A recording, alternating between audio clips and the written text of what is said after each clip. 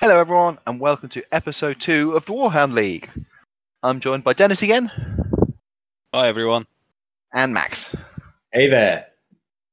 This episode, we're going to have a bit of a chat about the 10th season previews. We're going to look back at our season 4 of the league, and we're going to look ahead to season 5 of the league, which is a teams league this season.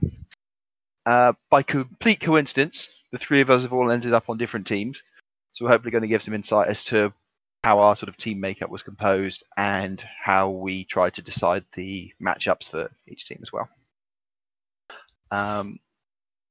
But first off, we've got 10th edition on the horizon. I don't think it had been officially announced, or certainly none of the rules previews had been announced last time we spoke.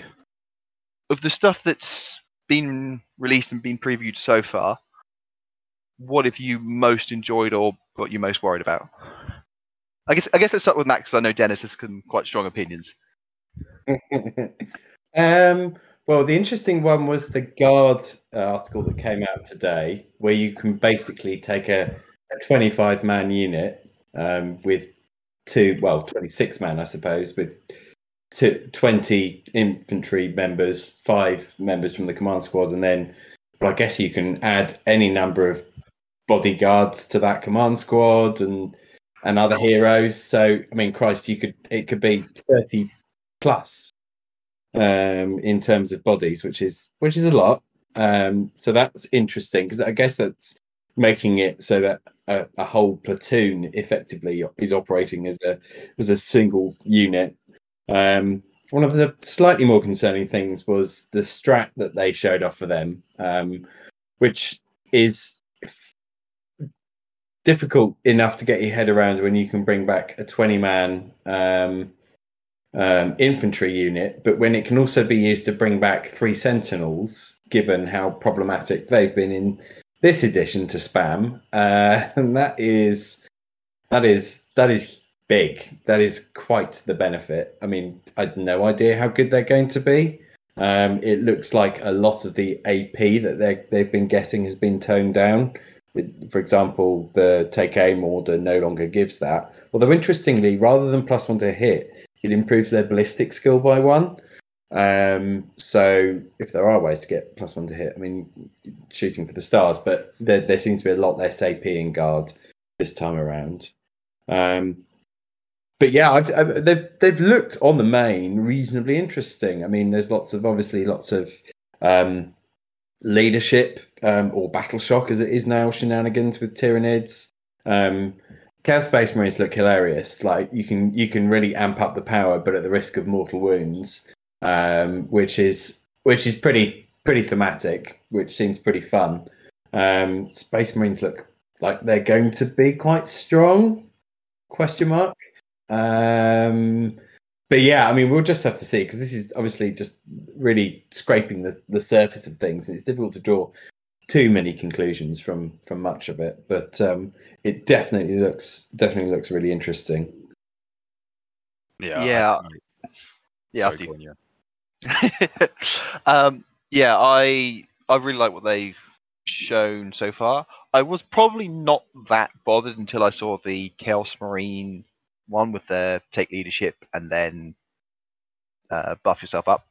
Because I think one of the things that CSM have always really struggled with is that they are like Space Marines, but not different enough. And Loyalist Marines tend to have just more rules over time. And CSM just end up being like a bad copy of them. And having something that's not only looks powerful, but is very different to what the Marines are getting, especially in the way that really sort of ramps up the sort of sacrifice your soul for power and all that sort of things they do, is very exciting, and something we've seen vaguely dabbled with in the sort of, I think it's the Infernal household, where you take some mortals and buff up yourself. But seeing it in Chaos Marines is very exciting. Agree about the worry about the Sentinels coming back. Hard to know how good that'll be, but whenever you get any unit for free, it's typically been very powerful, even when it's been on a small scale. But yeah, cautiously liking what I'm seeing so far, and eager to see more of it. Yeah, me too. I think overall, I think the changes, well, the stuff they showed off, again, it's in the vacuum of seeing these rules in isolation without knowing the point and even like some of the core mechanics and the stuff they haven't shown off. But the things they have shown off seem really cool. They're thematic. Some of them seem really powerful, like worryingly powerful. Like Marines re-rolling everything in an edition where apparently there are fewer re-rolls. But yeah, like for me, the whole Tyranids approach to the kind of power, with interacting with the battle shock and being able to choose when to do that army wide, and as a mechanic, it could be game breaking or winning, but I think there's going to be a really high skill ceiling to people and know when to use it well and the right time to do it and set it up versus people who just kind of do it as and when. I think the Marines are strong in a very traditional way. Like it doesn't really take much skill to be able to reroll hits and wounds, right? You're just going to get that as a given. So which sort of goes with them as a starter army, right? That they're going to be strong thematically, but also strong out of the gate. Like if you go and pick up Marines and that's the first army you play with, they're going to seem strong, and you don't necessarily need to know what you are doing especially well. CSM super cool. I love the stuff they showed off for them. Love the trade off of you can continually to harm your own troops and your units over time to continue to get really quite powerful buffs, but maybe you'll be happy to do it for a turn or two. But what happens after 5 turns of continuing to take that damage? Like it will accumulate over time. And share everyone's concerns with Guard. I think that bringing units back is pretty terrifying. The fact that they do it seemingly better than Necrons terrifies me and scares me.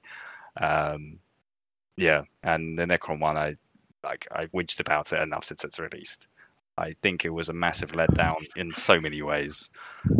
Most importantly, it just didn't seem fun. Like as an army rule, they could have done so many cool things with it, and it didn't seem that fun. And also, I don't think it's reanimations is going to work. Like none of you guys will let me keep a unit alive to reanimate. You'll just kill it dead, and then I don't get to use my army rule. Yeah, I think that me and Dennis have chatted about this in I think a couple of different forums. The counter to that is that if things are harder to kill, reanimation is more valuable. Because you revive a scout marine from an apothecary, no one cares. You revive a Deathwing Terminator, and it's horrendous. Necrons obviously aren't going to be as tough as Deathwing Warriors in the current edition. And we had different views on the timing of it because it's a command phase regeneration now, or in the intent, which does give you more chances to kill the unit, but equally it is also the same time when an objectives are scored. I think it's just before, in fact, which means that you can steal objectives that people weren't expecting, which is quite a powerful ability. And I agree with that entirely. And I think the reason it works in 9th, right? The reason why that mechanic was really cool, and Necrons did it really well, but some armies also had it, like Gene Stealers and others that could bring models back. Is because you had the survivability because of reanimations throughout, like being able to reanimate after every activation, that you had that much more of a chance to survive. And now I just don't think, even if the edition is less killy, I still think it's not going to be hard to kill a unit sufficiently that you're either nowhere near their objective or there is no unit to reanimate. I could be proven wrong, of course. I mean, like I said, it's all in isolation. The thing I'm really hoping out for is that they didn't really explain anything about how other reanimation tricks can work with that. You have the cryptics, the super awesome reanimator that almost nobody uses today, but could be really good. Resurrection orbs, stuff like that. Maybe even some other special rules. There is definitely a lot of scope for that to, for example, allow you to do reanimations out of regular sequence. So maybe, as well as being able to do it in your command phase, maybe it allows you to do it during some other part of the turn. That would be really powerful. Yeah, it's interesting you mentioned things like the reanimators. because I think the big thing for me is how do you make every unit in the codex? I mean, that's one of the big challenges, I think, going into 10th. How do you make every unit an option that someone potentially might want to take, and it won't just immediately have them playing the game on hard mode? And I guess that all comes down to points at the end of the day. If something crap but it's dirt cheap, then maybe there's a place for it. But that for me, there's still too many units in the game that will never ever see the tabletop. They'll just never be used. You look at Space Marines, and they've got so many data sheets, and so many of them never ever get seen. Like Reavers, they've been crap since they existed at the start of 8th. So that's the big thing for them that I think they've got to get right here, is they have so many models now, and that range is only going to increase. How do you create better list diversity? Because I think we're probably all quite bored of seeing a whole bunch of Desolation Marines because they're just an auto take or whatever. Yeah, Desolation Marines have only been out for a month and a half or whatever. But I haven't seen a competitive Marine list without 10 of them at least for a while. Yeah. Yeah, they're not fun to play against. No, and we'll get onto the league stuff later. And I'm going to be taking some, and I will, having been on the receiving end of it, know just how feel bad it can be. But do you know what? Given the absolute shellacking I got in the league this time around, the gloves are off. So it's all my fault. Matt's fault, surely. Yeah. Your game was fun. Matt's game was not fun.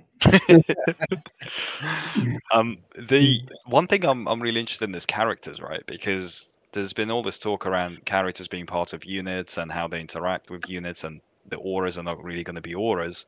But the stuff they showed off for Guard was, I think, the first time they referenced aura type abilities, because I think they said that the ability to give out orders is within 6 inches of the character, which means he can give it not just to the unit he's attached to, but to other units within the range, which is kind of how we play today, right? But I think that's the first time they've alluded to characters being able to do that. Guilliman and Abaddon have had aura abilities, but and they've been specified as aura in brackets. But they're also, very expensive one-off characters that are sort of with army defining traits. They're not an officer's going to be, they're about 30 to 50 points at the moment, depending on what you get. Whereas Guilliman and Abaddon are both 300-ish. It will be interesting to see, like a Space Marine lieutenant. How do you point him to the point where he's a good unit to include? He's a good model to include in a unit, but he's not so expensive that becomes prohibitive, because he's no longer buffing a whole bunch of units standing around him. He's only doing it for that one unit. So units like that, I can't imagine their points for them to be viable, will stay at the level they are. Otherwise, you're just not going to take them. I mean, you're essentially paying like a points upgrade to give the unit an ability to do something they doesn't otherwise do, right? So it's that kind of level we're talking about. Yeah, because a Space Marine lieutenant is not that killy, and with the new enhancements mechanic, you're obviously not going to give him a whole bunch of war gear to make him an absolute psycho. So I don't know how expensive you can make him for him to be worth taking. I think it's an interesting point. I can consider that if you've got all of these, I think when you look at characters at the moment, a lot of the best support ones are. There's a lot of similar to support characters, like the lieutenant. He costs 80 points in Marines, and if there's the Sisters variant that costs 60 points, and in 95% of circumstances you'd rather have the Sisters one because they're just cheap and sit at the back, and you'd rather save 20 points because you don't care about the melee profile. Well, that's why lieutenants get picked all the time in Iron Hands players, because everything already rerolls ones to hit anyway, and they give the reroll a reroll to wound. They're Primaris, so you can stick the range extending aura capabilities on them. So it's a really cheap base unit that you've slapped a whole bunch of stuff on for CP to massively augment your entire army. They're simply not going to be able to do that anymore. Yeah, my thought is if they're in 10th edition, they become more valuable to provide, if they are providing rerolls or whatever the buff is to combat units, because at least you are getting the melee value of them, and you might see a shift away from the sort of very cheap fragile ones that just sit in the back. Maybe your psychers go into a Devastator squad or equivalent, but most of the sort of medium level lieutenant type characters get attached to combat squads, so they can go and punch and get some value with that as well.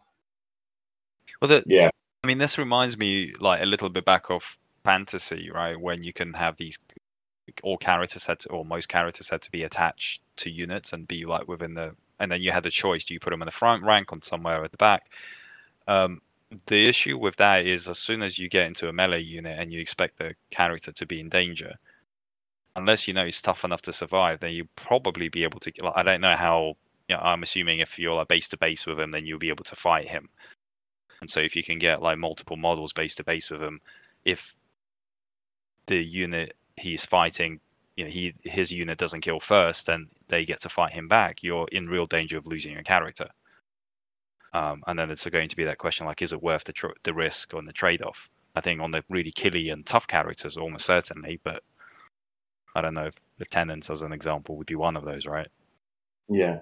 I mean, will we see more snipers? I mean, if you think about Heresy, every unit's got a sergeant with artificer armor and an apothecary, and you see a lot of snipers in that. To pick those off to try and then work your way through the rest of the unit. I mean, snipers have been pretty mediocre for quite a while now. Will they see a resurgence? I feel like they've never wanted to make snipers for good because they're such a feel bads. Like, if you've ever played against the Harlequin Death Jester, that guy is just absolutely horrendous. Mostly good because he can one-shot a character from 36 inches very comfortably, unless they are, Aradon level tough type thing. So I'd be surprised if sniper weapons actually ended up being any good, and to be honest, I'm fine with that. I hope they don't, because it is too swingy. Like the problem is that it's really hard to balance them, right? Because and some armies have access to better snipers than others, and so if you can then just remove the opponent's characters early in the game, that's a massive advantage, and potentially it stops the rest of the game being fun. Yeah, I think character interactions have been one of the areas with the most jank in every single edition, because you want to give them some protection so they're not just shot off the board by lance cannons and stuff. But equally, that protection tends to manifest itself in like very odd rules wise. Like, I'm not sure if you remember like the early 8th edition list where someone took like an all characters list, and then they had a couple of those like Imperial assassins that could only be hit on 6s, which were essentially protecting the rest of the other characters behind. And they're immune to psychic, so the Colexus and immune to psychic, so you couldn't snipe them out with mortal wounds. Yeah, it's like editions come a long way since then, but that is an extreme example of the sort of weirdness the character level protection has had. So it's, as I'm saying, very hard balance to get right.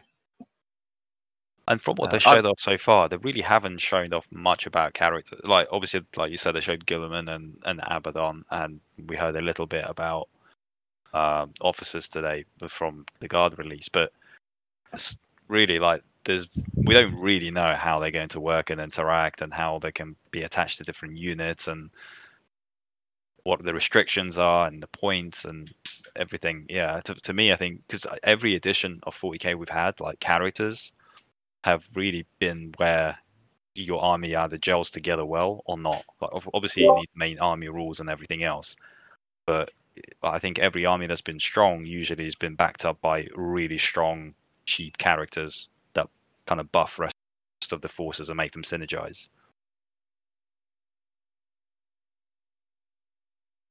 Yeah, I can't think of an army that's been top tier that hasn't had really good characters. I guess some of the Iron Hands builds, the characters are pretty supplementary to the heavy weapons. They'll have a Tech Marine and a Primaris Lieutenant. That's it. Yeah, I guess also it depends if you count the ridiculous Iron Hands Contemptor Dread as a character in the traditional sense or not. But Looking forward to him going in the bin. I'm very much looking forward to that. I can't believe he's still around. Yeah.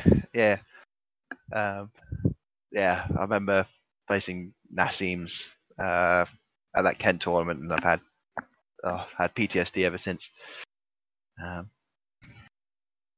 Yeah, he killed your army and then proceeded to kill my army, or vice versa. I can't remember which way around it was, but either way, yeah, we were both on the receiving end of that, and that was not fun.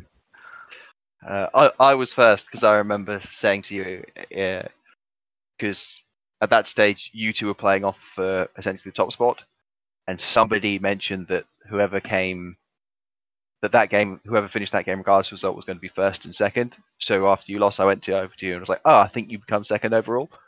And then I won my last game quite heavily against actually a very similar list, Nassim's. Played James Pilkington, who's a very good player, and someone I seem to play an awful lot around that time. And then I ended up nicking second spot from you and feeling very bad.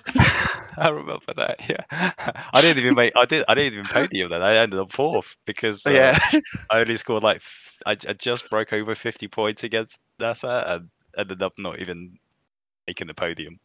You actually got the most points against Nassim in that tournament, I remember.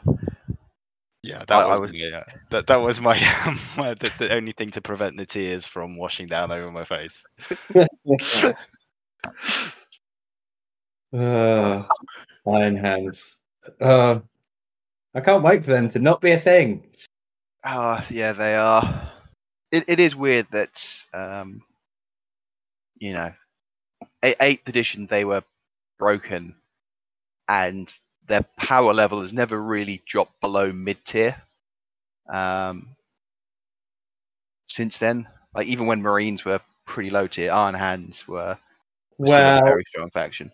And they weren't great when they could only be in Devastator Doctrine for one turn. Yes, you could sling another unit, sling a unit every turn back into it, but I think they were pretty middling up until that happened, and then they were back to where they were in 8th.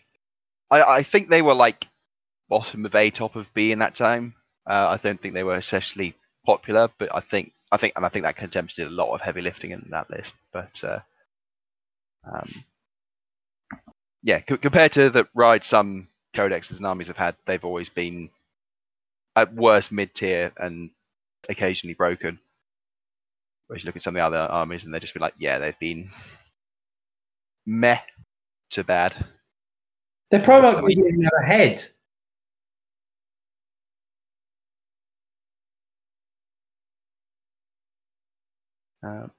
For me, the crazy takeaway from all of that is that who would have thought that making an untargetable, high output, highly efficient shooting unit is a bad idea?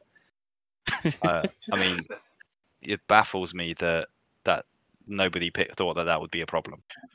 I mean, I hope if nothing else, but 10th edition, they learned that much. Is like, hey, if we're going to have a really highly efficient ranged unit, don't make it untargetable. We did that back in 7th with Invisible Wraith Knights and nonsense like that. Nobody liked it. Nobody liked it when Iron Hands did it. Just stop it. I'm very conscious that this is very much people in glass houses, but Talent Master. Talent Masters. So I will. Yes, I sympathise and empathise in equal measure.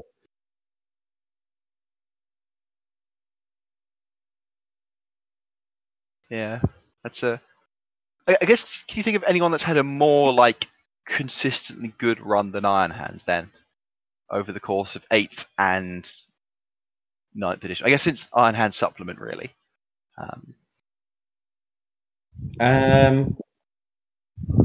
Eldar, I think, have been maybe Eldar just as craft worlds, maybe not necessarily so, but I mean, they've never been terrible. But Halo No, and Doom just ran the lack of, because they're based around lack of interactive play, right?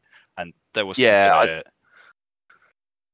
Yeah, I think Craft World jumped to mind as the closest. They were my absolute bane in 8th edition, and I have barely played against them in 9th, which I can't say I'm displeased about. I think you murdered mine the last time we played. I'd forgotten about that one, Ewan. But yeah, I mean but you were running quite an experimental list, weren't you, into what is a very strong list, particularly into toughness 3 bodies. Yeah, I had lots of Banshees and Harlequins and Striking Scorpions, and you had a good amount of Desolator Marines, and I didn't have any transports. Yeah. I mean, you might have got on better had you not kept on failing leadership tests with quite such reckless abandon. It was insane. Yeah, I think I rolled 3 6s in a row. And then you rolled a 1 on the combat attrition. So yeah, good. Yeah, I guess if I'm going to have a game like that when it's a friendly muckabout, that's the game to have it in. Yeah, definitely. That's right. Get it out of your system before any serious tournament games. Yeah.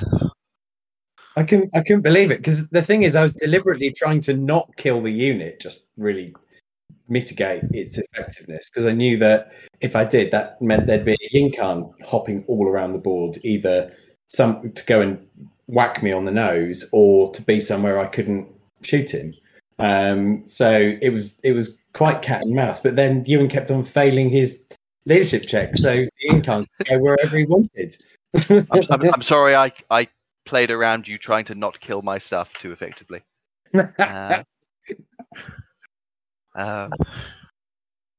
Also Drukhari though, right? I'd say Harlequins too, but the thing with Harlequins is there's so few people playing them that there is a huge skill gap. You see some people playing them and they're just wizards, and then but Drukhari seems to be consistently good, I think. I'd agree with Harlequins. Drukhari certainly in 9th. Over 8th they were a bit more erratic. It was certainly good. Their Talos were pretty good in 8th from memory. It's when they had their Talos and Flyer spam, it was pretty ridiculous. Eldari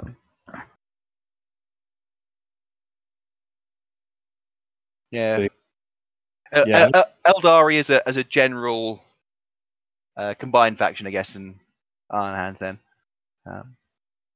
Yeah, because Tyranids were mostly terrible in 8th. They weren't great.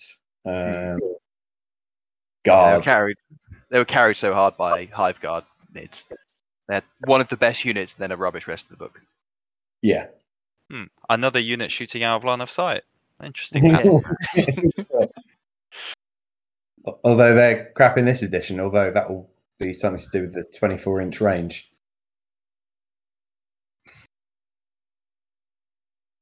Yeah, I've never even tried them or seen them tried in this edition. It feels like it's still a powerful.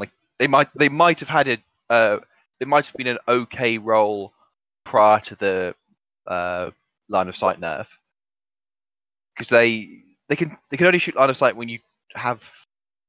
They can only shoot out of line of sight now if you have a model that sees them or some rule to that effect. It might have been a synapse thing, which isn't that hard with Nids. But yeah, when the ballistic skill and AP change came in, it rather torpedoed them as a unit, which I had no sadness over. No.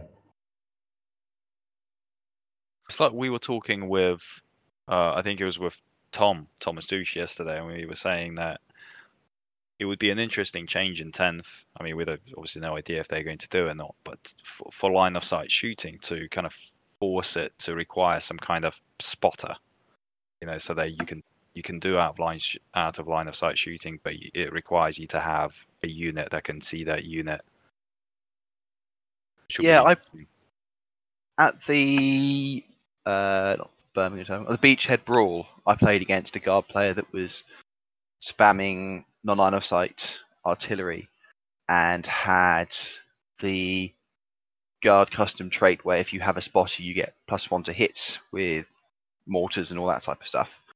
And it wasn't that hard to do, but it's at least something. At least when you kill the initial sort of chimeras and sentinels and whatever other units give them away, then later in the game they lose effectiveness. Mortars and stuff never move beyond the back edges of the board in 99% of cases. I reckon they should bring back guess the range for out of line of sight. I mean, with the standard board setups, it's not hard, is it? If you deploy 24 inches. UK2C, you could work it out exactly every time. That building's always 5 inches from the back. You just need to work out the angle once, and you're good forever. Yeah. Maybe do some Pythagoras revision before a game, and you'll be fine. That would be quite fun. I know Adam, who's played a lot of Warhammer Fantasy, whenever he's talking about, is that within 24 or not, he's almost always spot on when he's getting his sort of things like that before he measures. So yeah, I think he'd be very happy if we brought guest rangers back. Yeah, but then it's maybe not the most sensible solution. Yeah, as long as we don't bring back scatter templates, because those were just an argument. Yeah, agreed. Although the Flamer ones were quite good. But moving off, reminiscing about, I guess, 7th edition rules, and there's not a lot to reminisce about 7th edition rules in a positive way. Should we look back at Season 4 of Warhound League? Should we start in Division 6 and work our way up? Mostly because the bottom 2 divisions were rather gutted by dropouts, which is a bit of a shame. Yeah, go for it. So yeah, Division 6. There were buys in every round. Same because we only got 3 in there in the end. So Dan Browning, who won all 3 games and went through. Second was Jamie S. and Danny, and then I lost all their games because Bai is not a player. I think we've got Dan Browning versus Danny as one of the first games in the round, so we can see who's the proper Dan.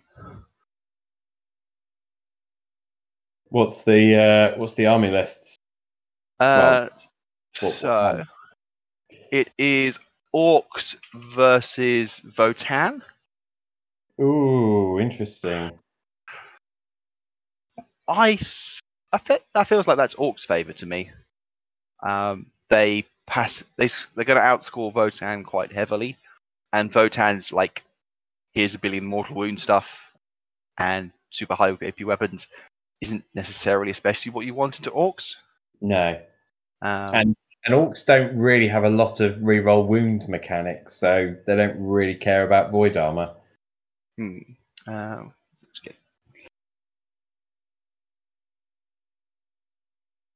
think okay.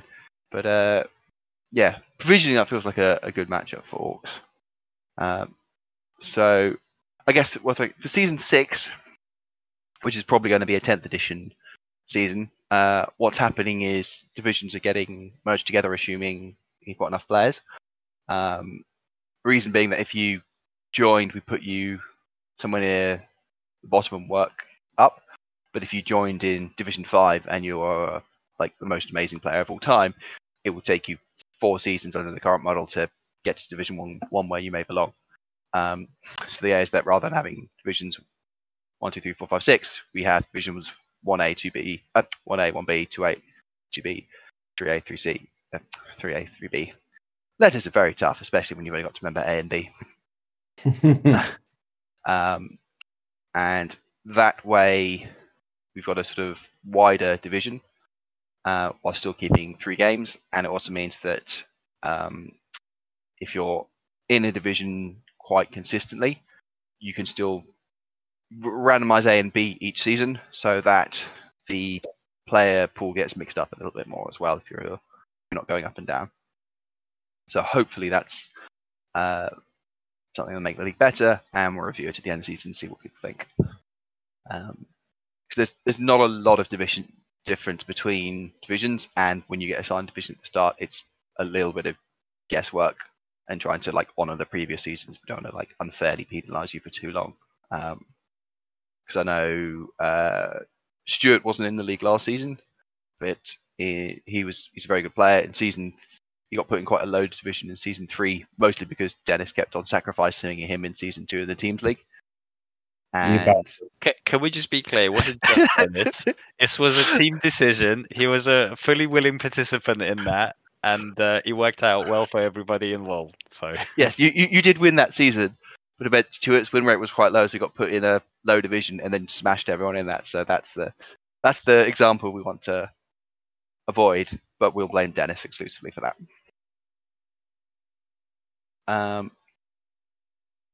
Division 5 started with 4 players, and I think we had 2 dropouts in that, which very much affected the standings, which is a shame. But Tom F came out as top of that, winning all 3 games. He is also playing and captaining next season, and Marine World Eaters. So he's obviously a legend, being a Chaos player.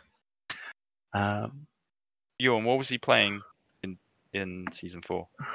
What was his army then? He was playing World Eaters as well. Oh.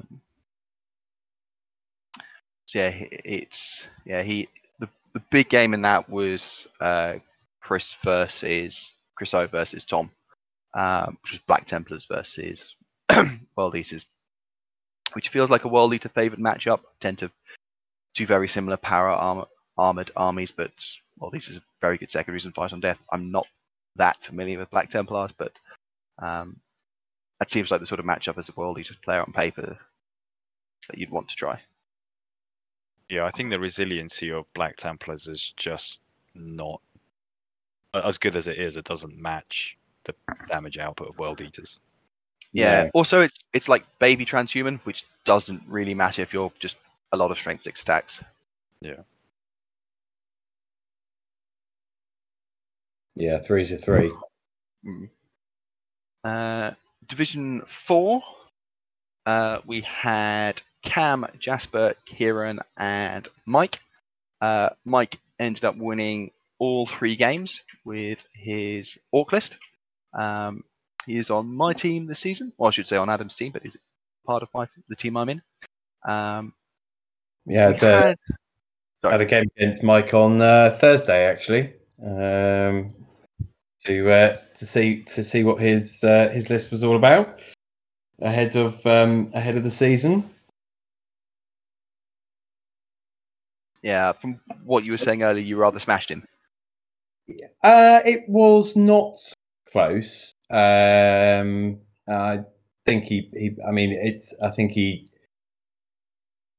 I'd sort of put my army at a range that was maybe if he declared the war, he could get stuff in. Maybe he couldn't. It was quite high risk, so he didn't. And then I advanced everything and killed a lot of stuff in my turn too, and really gummed him up with sacrificial warp talons who just really blocking up anywhere his bikes or anything that wasn't infantry wanted to go.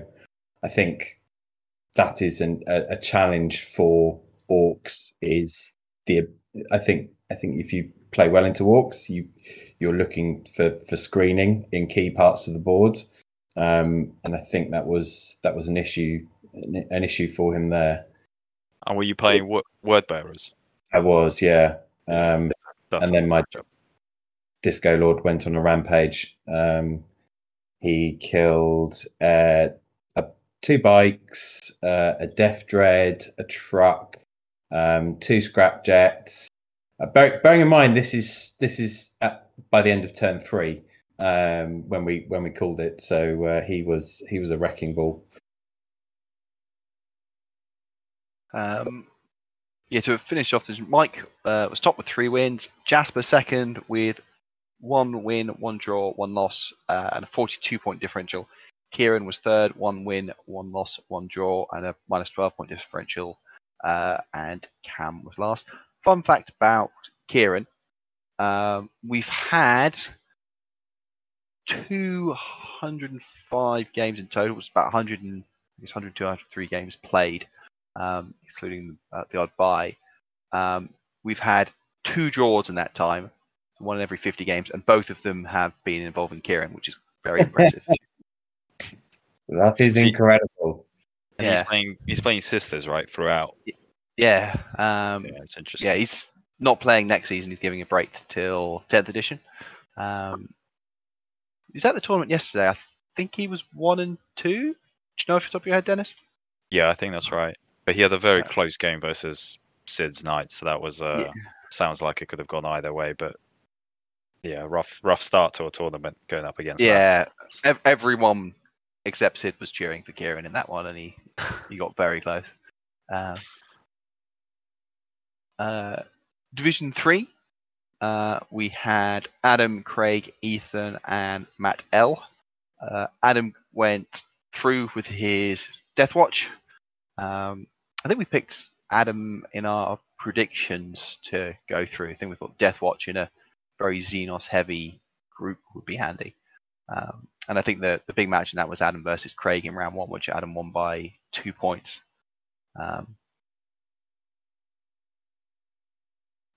So Adam will be going up to theoretically Division 2, but that'll be either 1A or 1B next season. Craig with 2 wins and just the very close loss to Adam. Matt with 1 win and 2 losses, and Ethan with 3 losses in there. Wow. 2 points settled the division. Yeah, and I think that's something like a no prisoners recount at the end sort of made a big difference and that sort of thing. Right. Yeah, that's one secondary in the game. You get an assassinate or whatever your secondary of choice is, or missing R&D and that sort of thing, and that's the difference. And Craig was he Orcs? He was Orcs, I believe. How interesting. I'll check.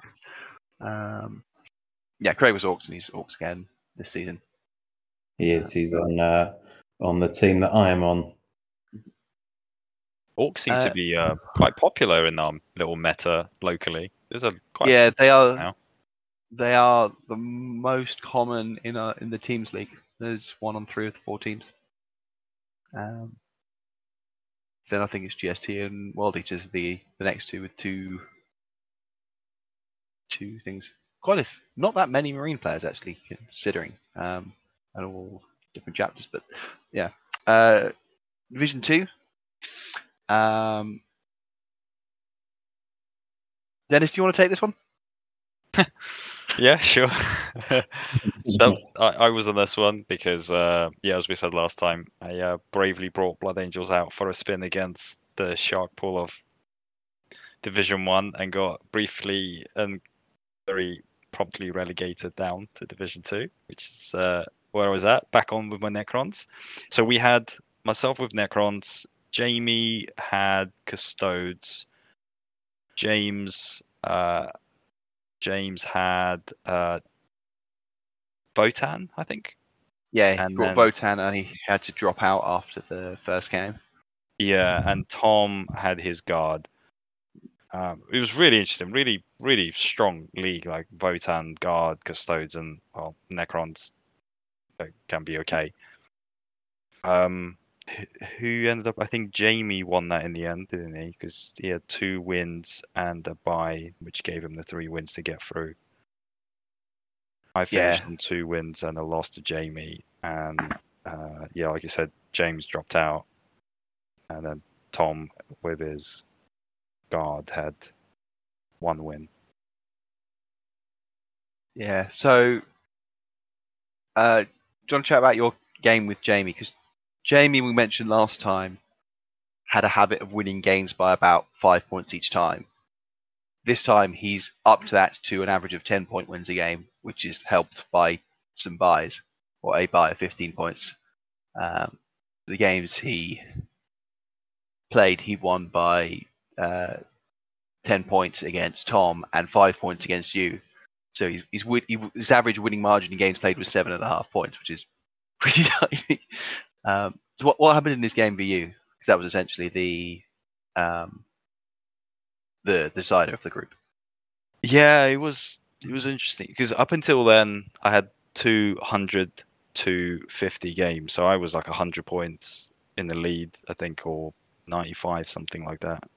It says 95, but I think it was 100 points in the lead because I had 100 point Yeah, 100 at the differential. time, and then the loss put you down to 95.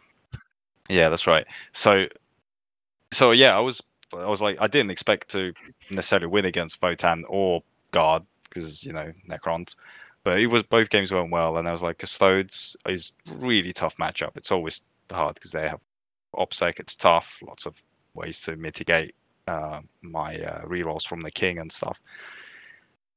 It was a really good game. Jamie played it really well. He plays that list really nicely.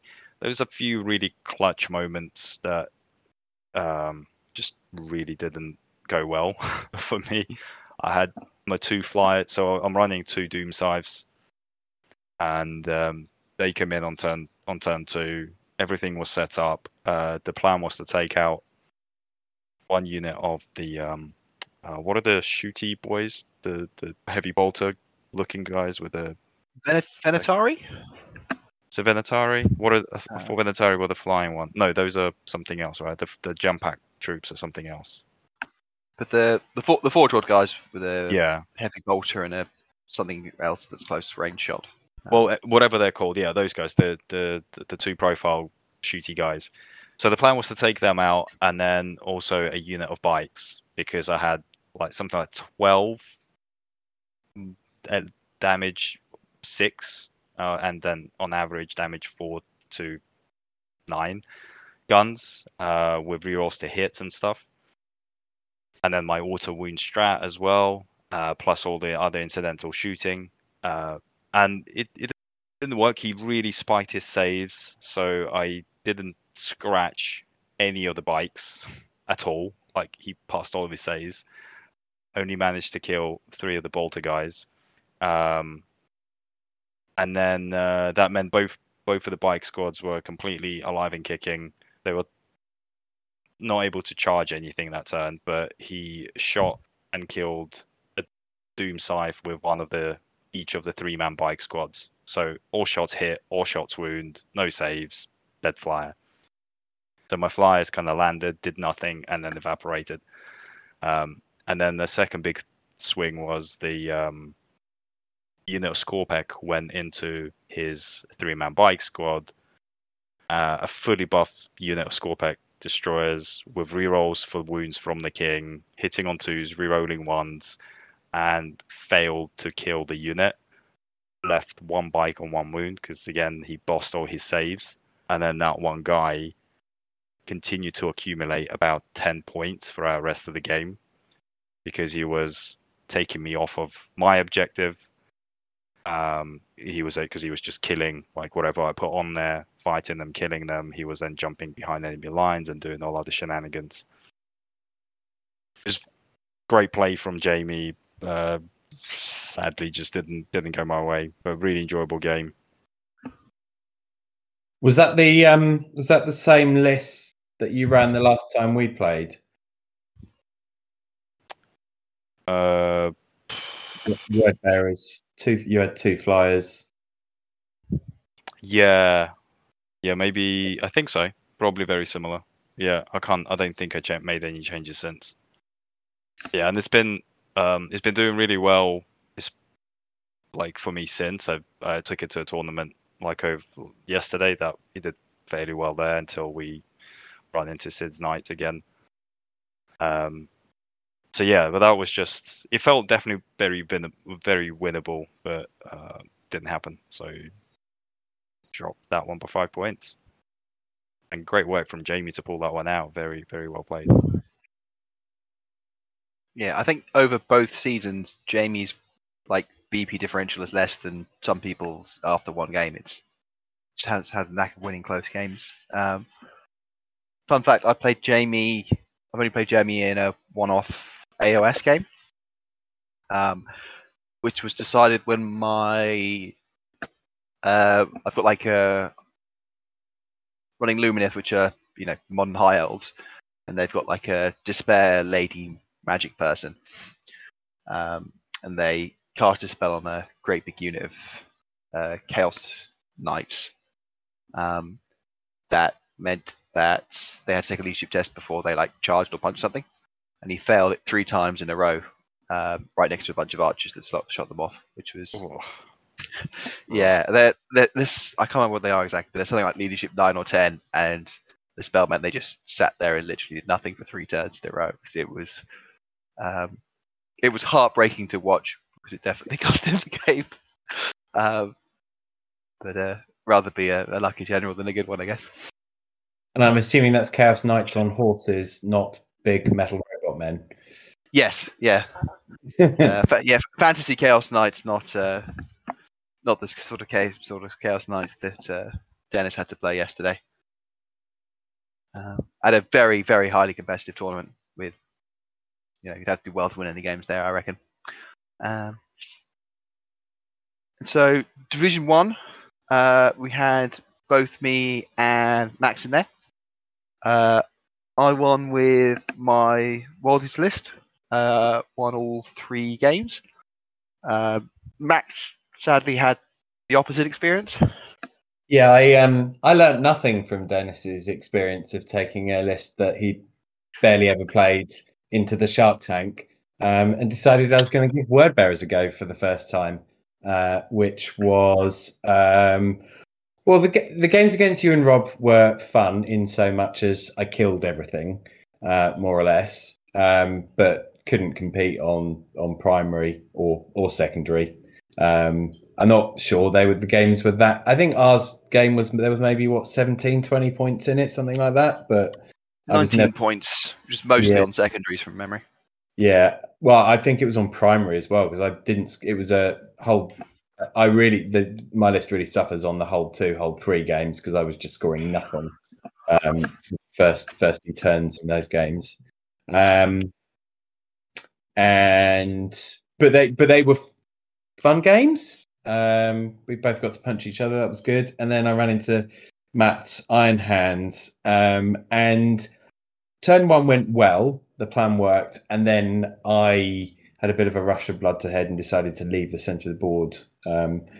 I think I was a bit worried about his points accumulation if I didn't do anything, and unfortunately, I got to smithereens all over the shop and barely scored another point, I don't think. So that was, well, I think I got 50-something points, but I mean, I'm not quite sure how I managed to scrape those together. It was pretty traumatic. 3 units of Desolators, a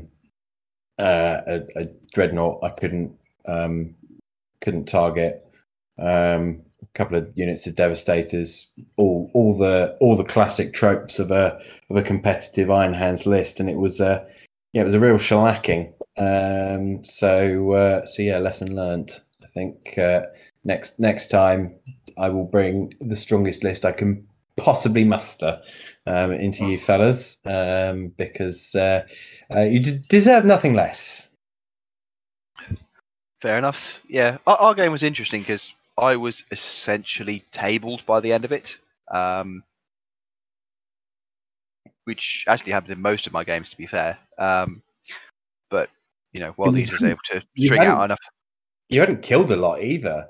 No, my kill secondary was very bad. The Blood Tithe one was massive. I got 15 points on that, and I think you took behind enemy lines, and so that was like a 15-point difference out of the 19 there. Yeah, that was a big swing. That was a big mistake on my part.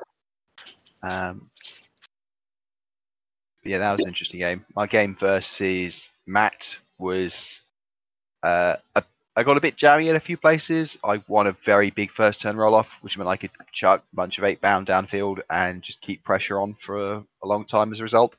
Made a couple of charges out of Deep Strike, which was key, and he just couldn't get out of his deployment zone really. And again, I essentially got tabled by the end, but it didn't matter because I had enough points by then.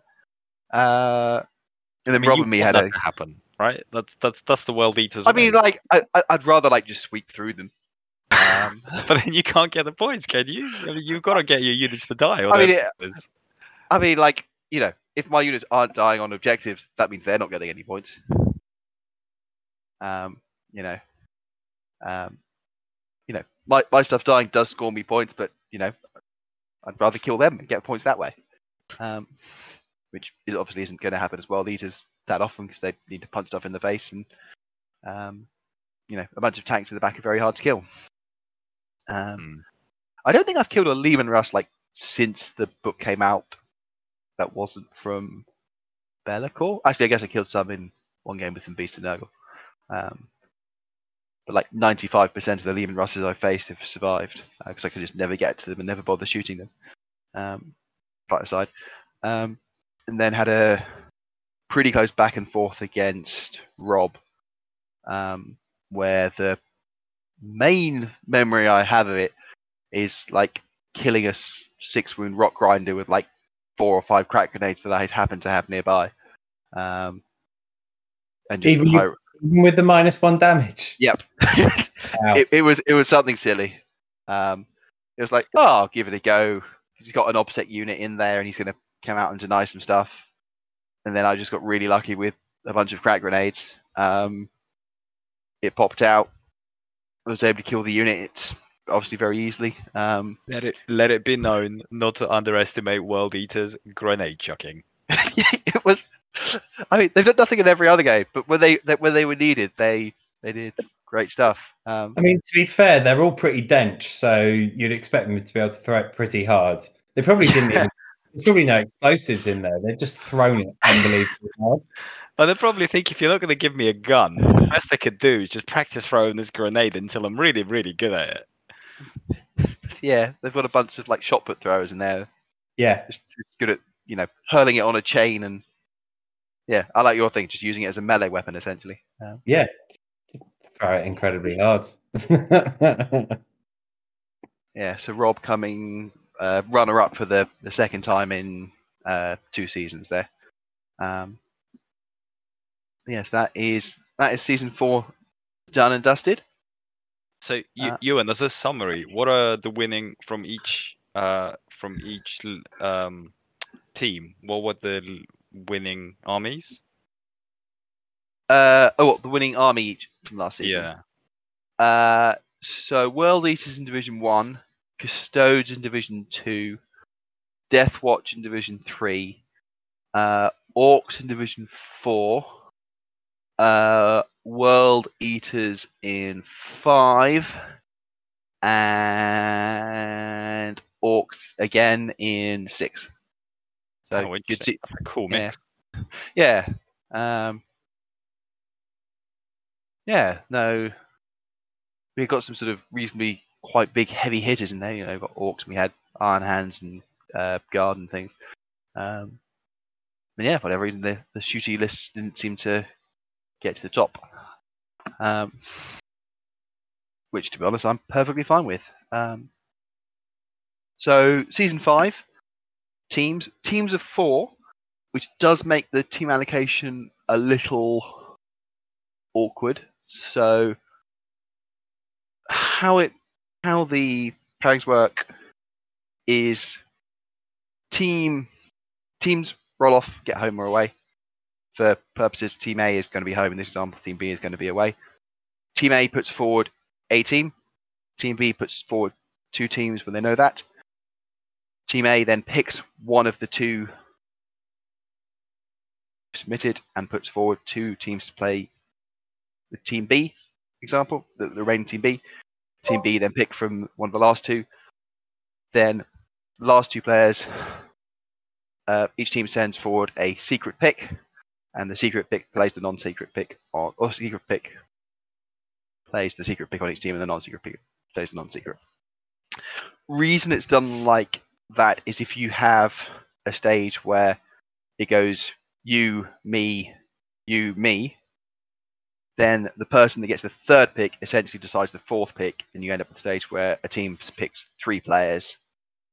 One team gets 3 picks to 1, which felt a little unfair. The other way you could do it is each team puts forward 2 teams separately without knowing, and then they get to pair the 2 that have been put forward against the 2 that haven't. But that feels a bit more random and a bit less counterplay. So you get 1 good pick each, and then 1 sort of random pick or 2 random picks each, which feels the best way to do it. Ideally, we'd have a 5th player, and then you can make it a bit more even, but we work with what we got. So to run through the players in each team. Team A, we have myself, Mike, Jamie, and Adam, with World Eaters, Orcs, Custodians, and GSC. Rob, Craig, Matt, G, and Max, with GSC, Orcs, Death Guard, and Dark Angels. With Rob as team captain. In Team C, we have Dennis, Matt, Dan Browning, and Chris O, with Dark Angel, CSM, Orcs, and Necrons. With Matt being the captain of that team, reprising his role as the winning captain from Season 2. And then in Team D, we have Jasper, Tom F, Cam, and Danny, with Tom F as captain. And we have... Sorry, you said Matt's running Dark Angels. I thought he was running Iron Hands. He is running Iron Hands. You have it written as Iron Hands. I think you misread it. Oh, sorry. Yeah. Yeah, Matt's running Iron Hands, and then Team D teams are Blood Angels, World Eaters, Custodians, and Votan. What we thought would be interesting to do is, did you guys have any selection for your teams? Did you think, I'll go with this because it'll complement this, or was it sort of everyone puts forward best army? We basically looked at all of the lists we were up against and all of our lists, and did a sort of good, average, bad sort of matrix. So, like, on paper, what felt like a good matchup, what felt like a fairly balanced matchup, and what felt like a bad matchup. And therefore that would determine what we would put forward first, what matchups we'd try and protect against, and what matchups we wanted to prioritize as being potentially quite good for us. So there was, all credit to Rob here, because he did a lot of the thinking behind this. But there was quite a lot of thought that went into the matchups that we wanted to avoid, and the matchups that we thought would be beneficial to us on the balance of probability. For example, we wanted to avoid, just because of the slightly different army compositions, Adam's GSC with Rob's GSC. One, because we felt Rob's GSC was stronger into some of the other armies than some of our other armies, but also because he felt in the mirror, the way the armies were constructed, Adam's was potentially more shooting focused and therefore problematic for the way he built his list. So we were incredibly surprised when round 2, Rob was the player up from our side, that you guys didn't put Adam forward. Because we thought that would be a matchup you would want to push for. But it's also the reason that, because obviously you guys put yourself forward, we put you put yourself forward as the first pick, first defender. Is why we put Rob in that too, because either Rob would get paired into you, or Rob would get to pick from one of the other 2 in round 2. That meant we could avoid him into the GSC. It's interesting because, I guess, go through it step for step. So obviously, I was on the other side of that. When we were looking at it, there was a general thought that World Eaters are pretty even into most of the field, and I was looking at it and I was expecting, because I've got quite a bit of 2 damage stuff in my list. I was thinking, well, Dark Angels and Death Guard would both seem to struggle with that, and probably don't want. And those probably the ones that go forward. And I got that 100% wrong. And the 2 that I didn't expect to go forward were Rob's GSC and Craig's Orcs. Well, the thing is, you've also got Custodes, which is 2 into 1. So we were kind of thinking probably more about them than we were the World Eaters when we were trying to organise that matchup, which I think is the 4th pick, isn't it? I think that's Custodes against Orcs. Yeah. But it was I think we also felt that with the lack of speed from the Death Guard, you would be able to control primary probably a bit too easily. That was the other thing. I think Death Guard is probably a good matchup for them into World Eaters on most match, but on Recover the Relics when there's a bit of space to cover. That is a fair thing. So we knew the mission before going into the pairings process here. And you're absolutely right. The mission was a factor. I got to pick out of Rob and Craig, and I didn't mind either matchup, but I haven't played Craig in a long time, and I have played Rob a lot, so I was like, I kind of want to play Craig. That was quite a strong influence in our decision making. From there, we knew Rob was up, and so we put up Mike, and I think we put Jamie as the other one there. Orcs and Custodes. So Rob got his pick of the 2 and chose Orcs. And again, that was influenced by the fact that we thought that Death Guard would have a better time into Custodes than they would into Orcs. Yeah, that makes sense for things. It's interesting because from our point of view, I got incidentally every prediction wrong about what would happen. And when we were looking at it, I was thinking, do we want to protect Adam's GSC from your Dark Angels given Desolators? And he was quite confident about that matchup, which surprised me. Yeah, I was like, are you sure? That feels like, is that not the one we want to avoid? It's like, nah, that should be all right. And Adam plays a lot more GSC than me and his captain, so I will take his knowledge there. And even when it came to the who do you want to put forward secretly, whether it was just luck of anything, I was like, this bit doesn't really matter. We could essentially randomize it. And Adam's like, nope, they're going to keep Dark Angels back, so I'll put myself into wait for them.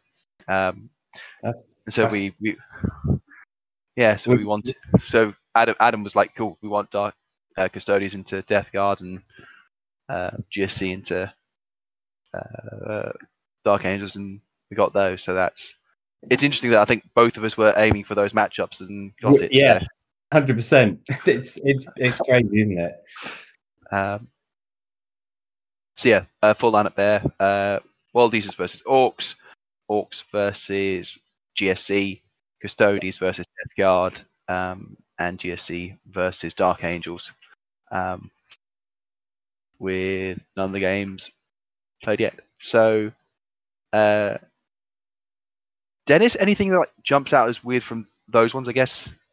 Where you're like, I don't see why anyone tried for that pairing. What, from your 2 teams? Yeah. From ours. We'll come to your side in a second. Having GSC on both sides was really interesting. I was kind of on the fence looking to see where it goes, and both Rob and Adam are fantastic players and both play GSC quite a lot. And I was curious to see whether they'd want to be paired into each other or not. So that was fun to see how it worked out. I wouldn't have thought that putting Custodes into Death Guard is a good idea. But I guess it depends on Because the thing with that mission is the 4 objectives are all like scattered around the center, aren't they? They're like, how many inches are they back from the center? Yeah, you're not fighting over the middle of the board. Well, that was my point. I thought you are quite close to the middle of the board. Like, even though you're coming at a long ways, you end up all 4 objectives are either side of the middle line in the center. So they are 16 inches apart. Right. So it's basically a big mush in the middle, right? Because once you are that close, you're within a charge range of the other side. You don't, because if you think you've got 3 inches either side of that, so 16, 17, 18, 19, 20, 21, best part of 22 inches like is the potential distance. So if the Death Guard, I'm just kind of spitballing here, but it's not as close as you think. So my point was that I would have thought Death Guard have a pretty good advantage there, because if they can sit with tough units with their -1 damage, I mean, most of Custodes is 2 damage. Yeah, well, and that because of the board, and it's a hold 1, hold 2 mission, they can sit on 3 objectives quite comfortably. So, like, I can't imagine that's a good matchup for Custodes. But we'll see. Yeah. And then the World Eaters is interesting, that like because we also have World Eaters that we're up against in our team. But I was like, when we were chatting yesterday, and it was interesting to see who you would take your pick off. And like, I think you're right. World Eaters are kind of like, either way, you're probably going to lose a bunch of stuff, and then really it's just the case of you're scoring equally well into both. So then it's just take your pick of having a more fun game, or a game against an opponent you haven't played in a while.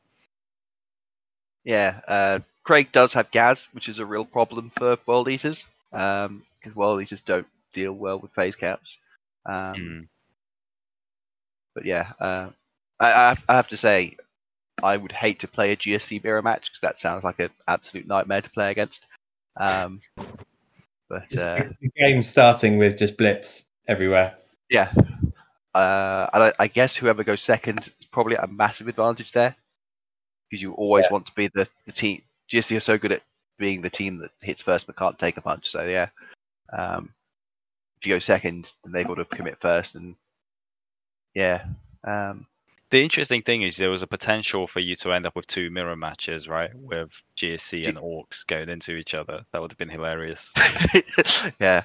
We're just going to trust our player skill in that one, and we're not going to worry about the matchup. Ignore differences in this and things for the purposes of that. But yeah, that'll be a bold thing. Like, our team players are better X than your team player, and we're just going to trust that. Until it backfires. Yeah. If it doesn't work, it doesn't work. Then you've got lots of things to blame. But yeah, so for Team C versus Team D,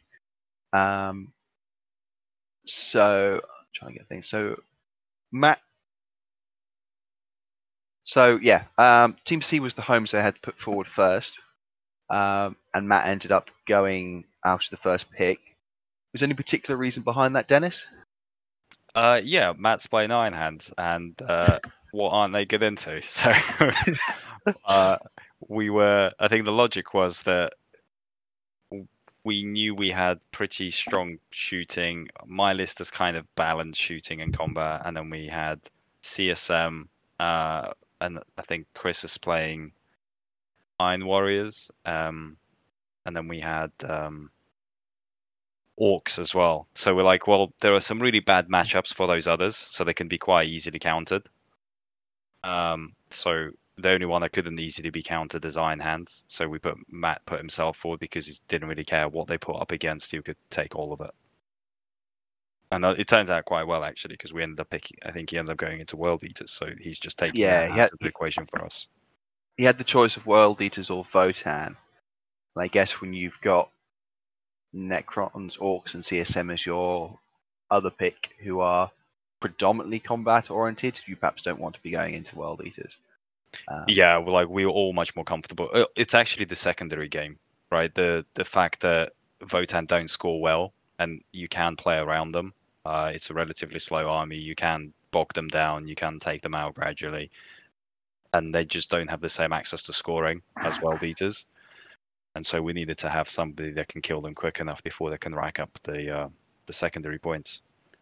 And I think the rest of us felt pretty comfortable with taking on Votann, so it was a relatively easy choice. Yeah, so Votann was the side up next, and yourself and Dan's Orcs were put forward. It ended up being Votann versus Orcs, which sounds like you were just generally comfortable with. Yeah, I really wanted it to be my matchup. Like, I don't mind going into Votann. I've had a few games into them; they always go pretty well for me. So yeah, I was a little disappointed that they picked Orcs, but I think it's good for Orcs. I think Orcs have a good game into Votann for the same reasons. They can overwhelm them, keep them like hemmed in, score lots of points, but they will die eventually. But if it doesn't happen before the end of turn 4, I think we just win on points. Yeah, so that left with the sort of random picks. So it ended up with being Chris's CSM against Blood Angels. And Chris is on Warriors, isn't he? Yeah. And I normally say that's probably a decent matchup for most CSM armies, but I think that's probably one where actually Blood Angels was probably more favoured into Iron Warriors. Yeah, I don't feel good about it. Put it that way. I can't remember the exact Blood Angels list that they're playing, but I don't think it's a great matchup for us. So just trying to get Blood Angels look up. That's Custodes. Jasper, Dreadnought, Mephiston, some Heavy Intercessors, Middle Straight squads, Centurion Assault squads, some Sanitary Guard. Actually, 2 big Terminator squads on either side. 2 quite different archetypical like Blood Angels versus Arm Warriors. The Arm Warriors do have some two big Mark of Nurgle Terminator squads and a big Khorne Berserker squad. They'll do some damage in melee, but I think these Blood Angels are just so efficient, even into Arm Warriors, that going to stimulate their damage a bit. It's going to be tough for them. Yeah. And then yourself versus Custodes. Yeah, funny story that. Yeah. We were talking as a team just before the matchups, and I was like, look, I'm okay with any of the armies, even World Eaters. I feel like I can usually keep up with the scoring and just manage to kill them quickly enough because just the volume of shooting is pretty good. As just don't give me Custodes. Like Custodes is just it's the same reason I hate playing into Armiger spam. It's really tough, really high OPSEC. Just if I roll low and they roll high on their saves, it just swings the game. It just takes one turn where that doesn't happen, and then the damage output, I can't. The army doesn't put up with it very well, and I ended up with Custodes again. in last teams we did. When that was we get the same situation. It's like, look, give me anything except Harlequins. Ended up with Harlequins. This game I was like, give me anything except Custodes, and next time I'm just not going to say what I don't want. I guess that's kind of why it's surprising you guys put Matt forward as first pick if he can go into anything. Because if you go forward, and even if one of the 2 options is Custodes, you can pick the other option.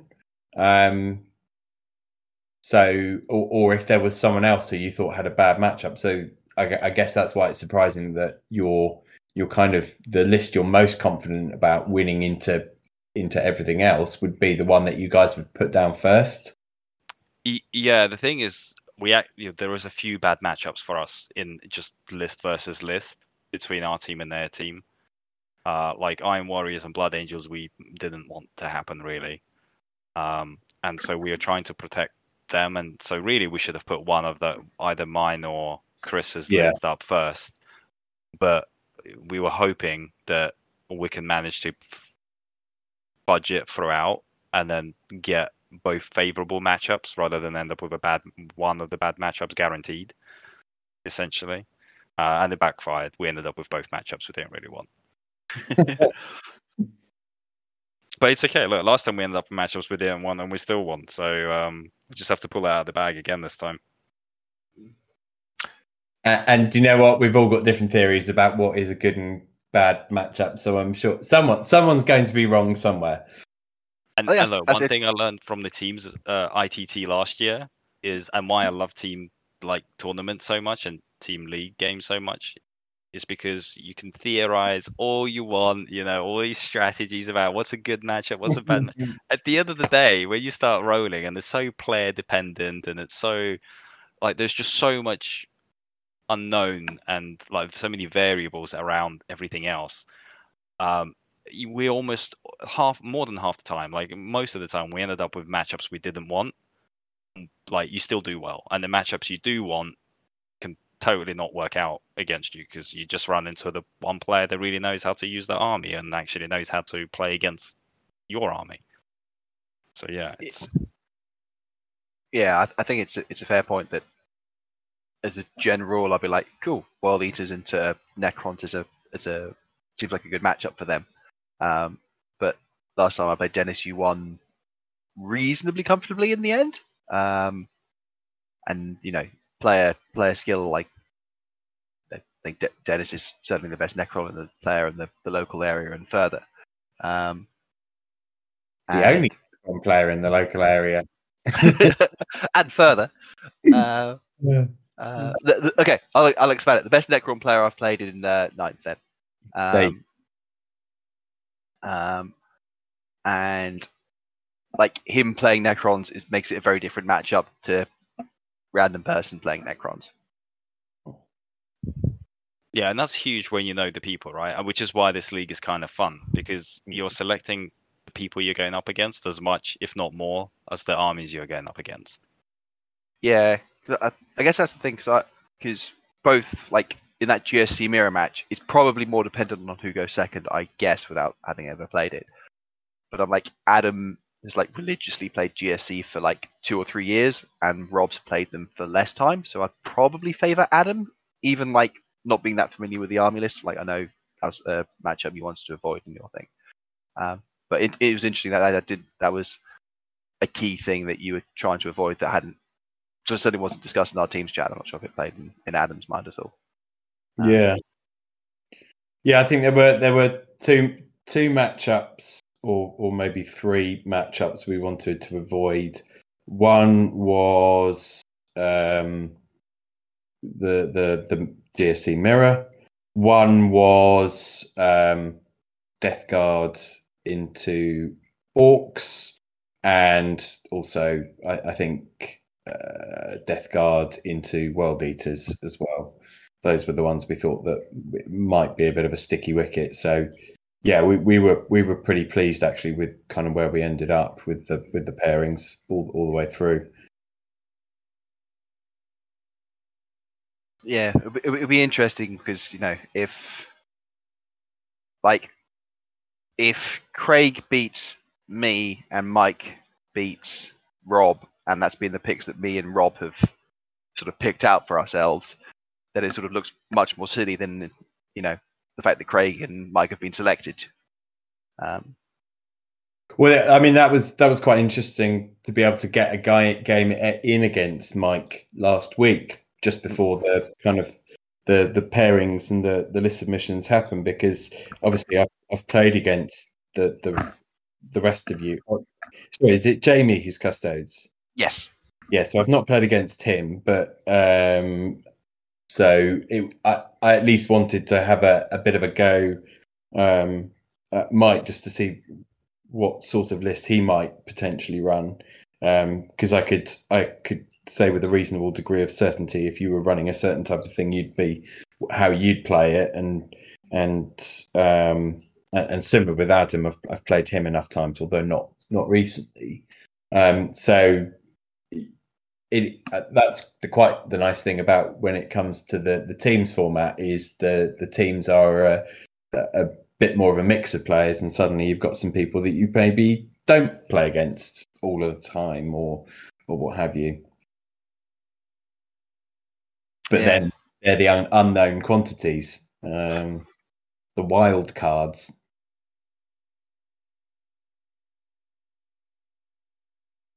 Yeah, because I think there's sort of 2 people in each team, roughly speaking, that I've played either often or recently, and there's sort of 2 people in each team that I'm like, I haven't played you for either a long time or ever. I'm not sure if that's roughly the similar with others, but I would guess so without knowing. I was just hoping to avoid you, Ewan, because in this calendar year it's 2-2 in games, and do you know what? I think I'll quit while I'm tied. I'll quit while I'm level. Fair enough. We are like almost in the opposite because I don't think any of us played anyone from Team D before. So this is like, 0 point of reference kind of thing. Yeah, definitely. Yeah, Team D is the one I'm least familiar with, certainly. And it's I think when we do the end of season thing, we'll have, if anyone from Team D is listening and wants to be on the sort of end of season wrap up, please do let me know. So we've got a representative from your team. PM me in the chat and we can add you to the podcast group. It's something I think actually I think Rob suggested we should have done for the divisions last time we did this, and I completely forgot about. So apologies for that. Any other thoughts on the season? No, looking forward to it. Looking forward Any trash to talk you want to put out either? No, come on. Hey, we're all panels here. Plus, I don't want to look silly if it backfires. That's the number one reason for me. Yeah. I don't want to say anything and then be like, oh, I have to eat my words now. Oh, yeah. Humble pie all over his face. Yeah, it's all recorded on the internet. Yeah, exactly. I already had a close call when at the last Fire and Dice team event when I was trash talking how badly Harlequins got hit in their update with their invuln going to 5-up, and then Doug challenged me and he's like, no, they got worse. They're still incredibly strong. And I was just rubbishing them. I was like, no, they're borderline unplayable now. You're never going to see this. Like, all right, okay, I'll bring it to the next tournament. We can have a face-off. And so Sid set it up so our first game is head-to-head. So that was very scary. I was like, everyone's heard this like public debate in a group chat of me rubbishing these Harlequins. So if I lost then, that would have been absolutely embarrassing. Yeah, the trick is now I've got to remember for the next team events to try and trash talk the worst player in the group and see if I can, or build a list very specifically to target a player and be like, yeah, go for that, and then not get that pairing. Yeah. I've announced it on a podcast now, so it's terrible into the other options. Yeah, I've just brought a bunch of las cannons or whatever to face Sid's Chaos Knight list and don't end up playing it. Although actually, I don't think that's a particularly good way to go about fighting Chaos Knights. But I was going to say that's probably not going to do it. Yeah, that's the wrong way to go. You're going to roll one on the damage anyway. Oh, I mean, I was running 4 of them yesterday, and I don't think I got above a 3. But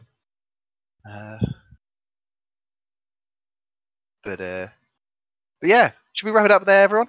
Yeah, sounds good to me. Good to chat, gents. Yeah. Mm-hmm. Cool stuff. Well, see you all around. I guess there's no chance of me playing Max, so I can wish him good luck. Dennis, if you could use all your good luck up in round 1, that would be ideal.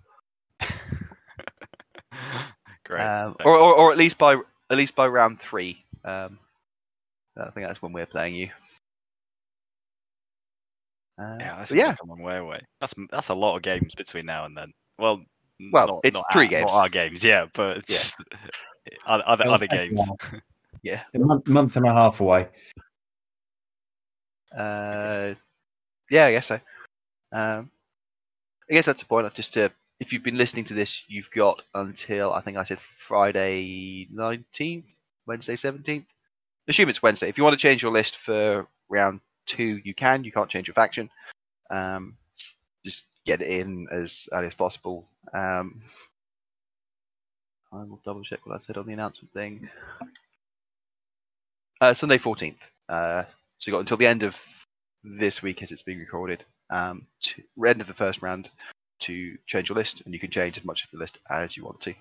But it just needs to be done early enough so that team captains can look at it in preparation for next week. So Sorry, Ewan, on that note, do you already have the team versus team matchups then? Yeah, so it's A and B, C and D this week. The next week it's A versus D and B versus C. Or next round, sorry, no, next week. Got it. So Matt, you two so could be head we'll next week. Could be facing each other next week, next round. Yeah. Exciting. Oh god, you've got Iron Hands on your team, haven't you? Yeah. Yeah. DA versus Dark Angels versus Necrons. I probably fancy Dark Angels in that. Yeah, me too.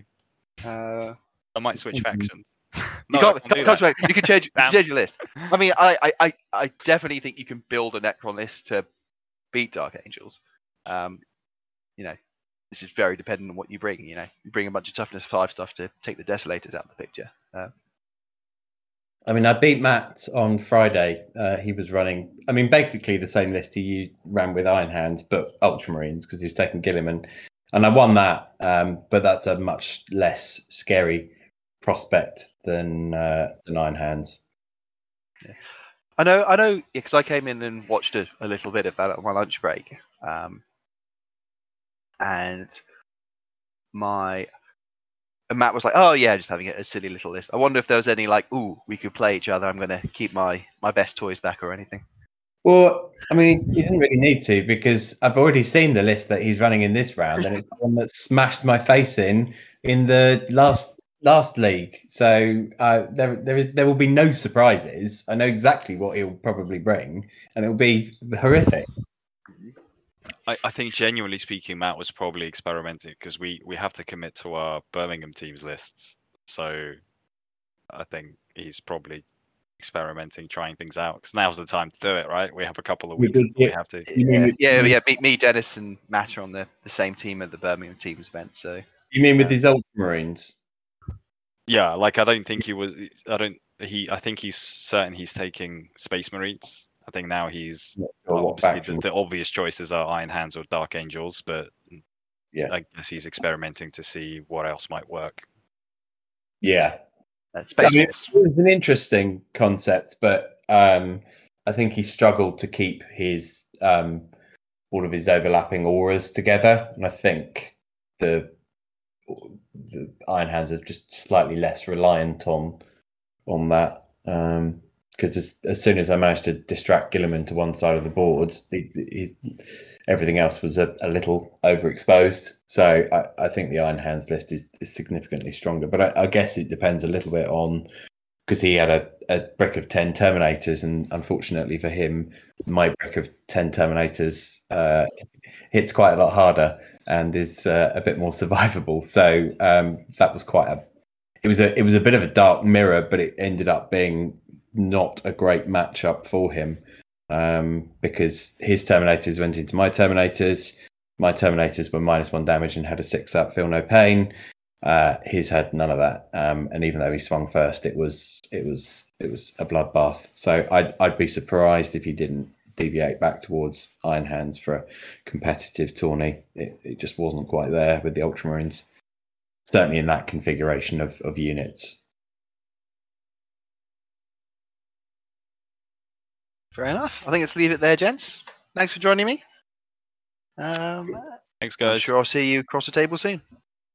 Take care. Bye.